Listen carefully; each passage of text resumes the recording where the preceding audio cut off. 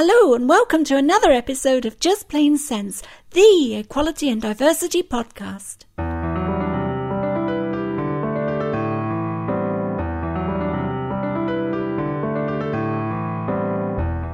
Hello again, I'm Christine Burns.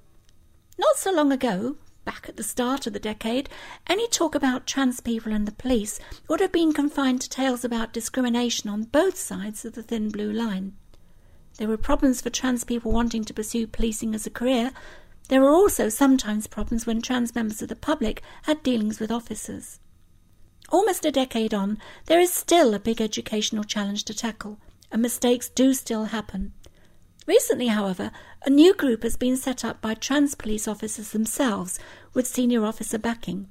The National Trans Police Association spans all 53 police forces in the UK, and their aim is to help bring about informed change from the inside. I went along recently to one of NTPA's preliminary meetings at the Sedgley Park Police Training Centre in North Manchester. There I spoke to PC Bernie Wild, who is a diversity officer for the Greater Manchester Force. I began my inquiries with some background on Bernie himself. Bernie, how long have you been in the police force? Just on 20 years now. I joined in 1989. And how did you first get interested in the issues of trans policing? It was when I was a hate crime officer within Salford, and I was going through certain issues myself within the police over the secret policeman and stuff that was on the telly. And my chief inspector told me that I was going to a meeting at Sedgley Park, and I heard the word tram. So I was convinced that I was going to be put on the Metrolink system. So I went to this meeting not very happy, and went into the meeting, someone was talking about an operation, and I just shouted out loud, well, they shouldn't have stood off the tram, should they? Because I thought they got run over. And that was my first introduction. I realised it was a gender reassignment surgery. And of course, that sort of triggered. And I realised, after being in the police for 15 years, there were communities that I didn't even know existed. Mm-hmm. And as a police officer, we're supposed to be involved in communities. So I then met Jenny Ann Bishop, who invited me to one of the meetings, which was the MCC meeting, which is now Transforum. She said, would come along, and I've never spoken to anyone, knowing more than 3 or 4 people, and had 30 ladies in the room. And being typical Bobby, so to speak, I comes in, the first things I say is, evening gents, and then realised, oh no, what have I just done?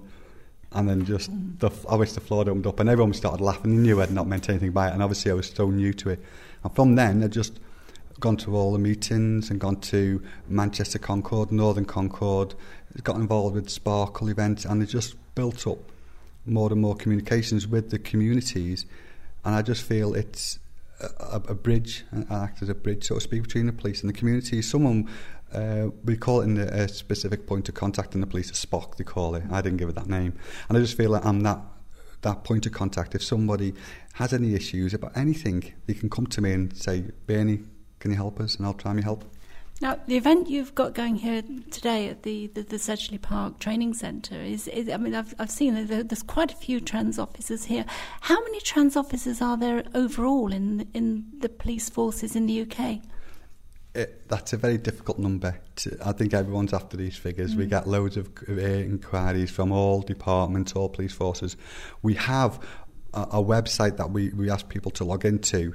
The only criteria we ask for on the website is they have what we call a PNN address, which is a secure police email address, so we know they're within police forces. Mm-hmm. Although we do have other people on there, but to actually register, and we have over 80 members on the web address, and we know that's not the full extent. There'll be a lot more members out there, a lot more people out there that would like to encourage to join from other forces. And there are about 50 forces in the UK, aren't there? 53 at my last count, but don't quote me on that. So even on the basis of an average, that means there's at least one trans officer probably in each police force. I'd say a lot more. I really would. I'd be going at least 10, 20 in each force.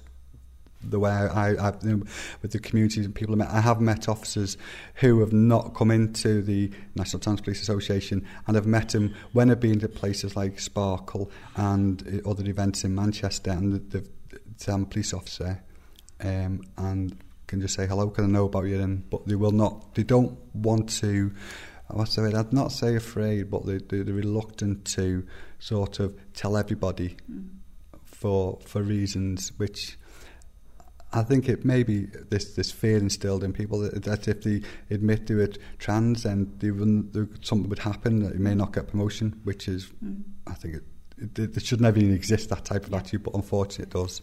So you're talking in those circumstances, either people who haven't started to transition or people who perhaps have transitioned and their employers are simply not aware of it.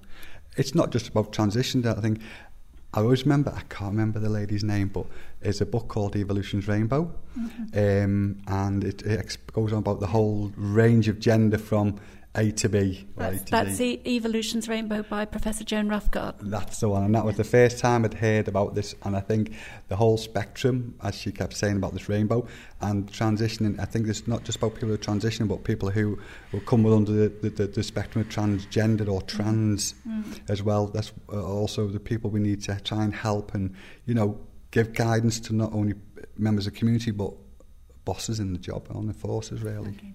Because as with many other public services, there's two sides to this coin. There's a workforce side, making sure you're a good employer, but also there's the side where you actually face and serve the public as well. Yes, it is. And I think if we have communities and we have officers who are from communities, that interaction between the police and community is a lot easier, because there's no barriers, because the communities or the problems communities have, the officers have gone through themselves, and they've gone through the pressures, and they've gone through all the problems associated with someone who's transitioning. So they can associate, and they can feel what the community's feeling, and they can feel when the community's hurt, because they've been hurt in the past as well. What have been the objectives then in setting up this National Trans Police Association? When we set it up, it was Mike Cunningham, who's the Assistant Chief Constable for Lancashire. He notified some of my colleagues within the association, and we all got together, and we were looking at really almost three things, really. One is help officers, not just police officers, but police staff within all the forces, and it's not just England, Wales and Northern Ireland, it was incorporated Scotland as well, and other forces, British Nuclear Police, British Transport Police, and obviously these are the police force we're trying to get involved with as well, is to help the police service understand the issues when someone is transitioning, also act as a link between police and the community, and offer guidance to the police in regards to trans issues and the community with issues the communities may have and why communities act in a certain way. Because this is something that all police forces have to do as part of their statutory duties under the gender equality duty. Yeah, and it's an area that has never been never been sort of looked into before. And I always had the feeling it was always, we've got to tick this box or we've got to tick that box. And once we tick the box, we're okay. And it shouldn't. I don't think it should be like that. It should be, we're police, or I'm a police officer, and we have to police the communities, and we're there for the communities. The communities aren't there for us. We have to help the communities. And I think sometimes we've lost that little bit of community knowledge and community spirit, and we need to get it back. Okay. I mean, what are some of the issues? And maybe if we could just break that down first into thinking about, say, the workforce issues of employing and retaining trans police officers, and then we'll go on to look at the policing issues of dealing with members of the public who, I suppose, might be, they could be members of home watch schemes, they could be reporting crimes, they could be the victims of crimes, or heaven forbid, they could be the perpetrators of crimes as well, or maybe stopped for speeding or other minor offences. So, what are the challenges, for instance, in a police officer attempting to transition on the job? I think the only real challenge now, especially obviously I can't speak about other forces, but I can speak about Greater Manchester, is the actual approaching the supervisors to say, I need to speak to you, and then explaining what's going on. Most of the HR human resources departments now, in fact all of them in Manchester, have all been given training in regards to someone who wants to transition and the practices that should and need to be put in place to protect that officer or member of the staff while they're in the very first stages, which is the most vulnerable stages of transition. Sometimes it may mean that person being moved from where they're working to a secure area within the police where they can work until they go through the first phases. And it's not a case of moving someone out of sight because they're changing. It's a case of we need to protect that person from outside influences, maybe the press or maybe other agencies that may be interested in it. So we put like a bubble to start, or cocoon around the person so we can protect them. Have there been a lot of examples from which you can learn and make sure that the procedures you've got are now working? There have been, in the past, there have been certain issues with other forces. Obviously, I don't want to say who they are, but with regard to where an officer, one of the officers actually is one of our exec committee members, started to transition, and the press were allowed to find out, and they hounded her outside a workplace, outside a home, and it was horrendous. Since that, policies have been in place to say this must never happen again. This it's not for us to tell people, it's for that person or that individual. When they want to tell people, that's when you can do it. Okay. And if somebody is a trans police officer, what are the sort of challenges of actually doing the job? With all the officers I've met, there isn't any really. There's none. 99% of people from communities are very interested, and they always ask questions. They will always say, what does that mean, or what does this mean? And they're not nasty. You always get members of society that will be nasty to a police officer, whether you're transitioning or not. But majority are not, and they're very inquisitive, and they find it an amazing subject and topic. And when the officers start talking about it, they'll sit there for half an hour. So in a way, I suppose you're saying it sort of helps to break down barriers between the police force and the community. Oh, most definitely does. It certainly does break down barriers. And once the barriers are broke down, then there's that communication again with the community and the police. So are police forces becoming quite eager now to recruit trans people? Most definitely. I know last year at Sparkle, there were several forces that actually took the recruitment vans, or what they call pods, we call them pods, little vans open up the side, with recruitment solely for the purpose of targeting at the Sparkle event, which is the International Trans event. So yes, there's no, within police forces now, there's no difference to anybody, whether you're, whatever community you're from, your race, religion, your gender. We look for people because we know people are good at either talking to people and make good police officers or police staff. So your gender is not an issue. And what about the other side, in terms of the police force as a whole, dealing with a public which includes trans members of the public? There's training now ongoing all the time to police officers. I myself give training to young recruits regards to, I just call it Issues Trans, and it explains, not fully, because the whole is quite an in-depth subject, but about someone who may be transitioning and how those people should be respected. And I always say, always treat someone how you treat yourself. And you're not talking to a figure in front of you, you're talking to a victim or someone who wants help. So their appearance matters not. It is the victim and it's the person you're helping. That's all. So if someone comes up to you, say, dressed as Danny LaRue, I'm just giving a wild example, that person wants help. You're not going to sit there and ridicule that person because they want to dress like Danny LaRue. It's not right. You're helping the victim. And all officers now, with diversity training, this is brought into it. And I know within Greater Manchester Police, they actually have what we call LBGT, liaison officers, lesbian, bi, gay, trans police officers, if I got that right around. And it's a 2-day training course. So, and part of it, the first day is LGB, and then a whole day, the next day, spent on dealing with trans issues. So it's quite a lot of time now focusing on this issue within communities and hate crimes involved in it, victims of crime, and everything. It all explains to officers the whole issues. Okay. What about trans people themselves, who perhaps grown up in times when perhaps the police weren't as friendly, and might therefore feel a bit apprehensive about reporting a crime? Perhaps somebody's stolen their bag, or somebody's broken into their house, or beaten them up, or whatever. What can you offer to them in terms of overcoming any fears they've got about approaching the police for help?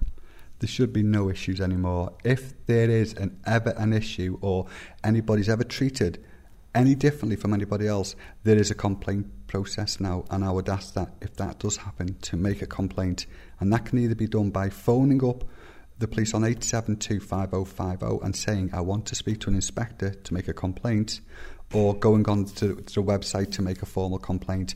And the complaint system's not done by the police anyway. It's the Independent Police Complaints Committee that do it, so it's independent from us.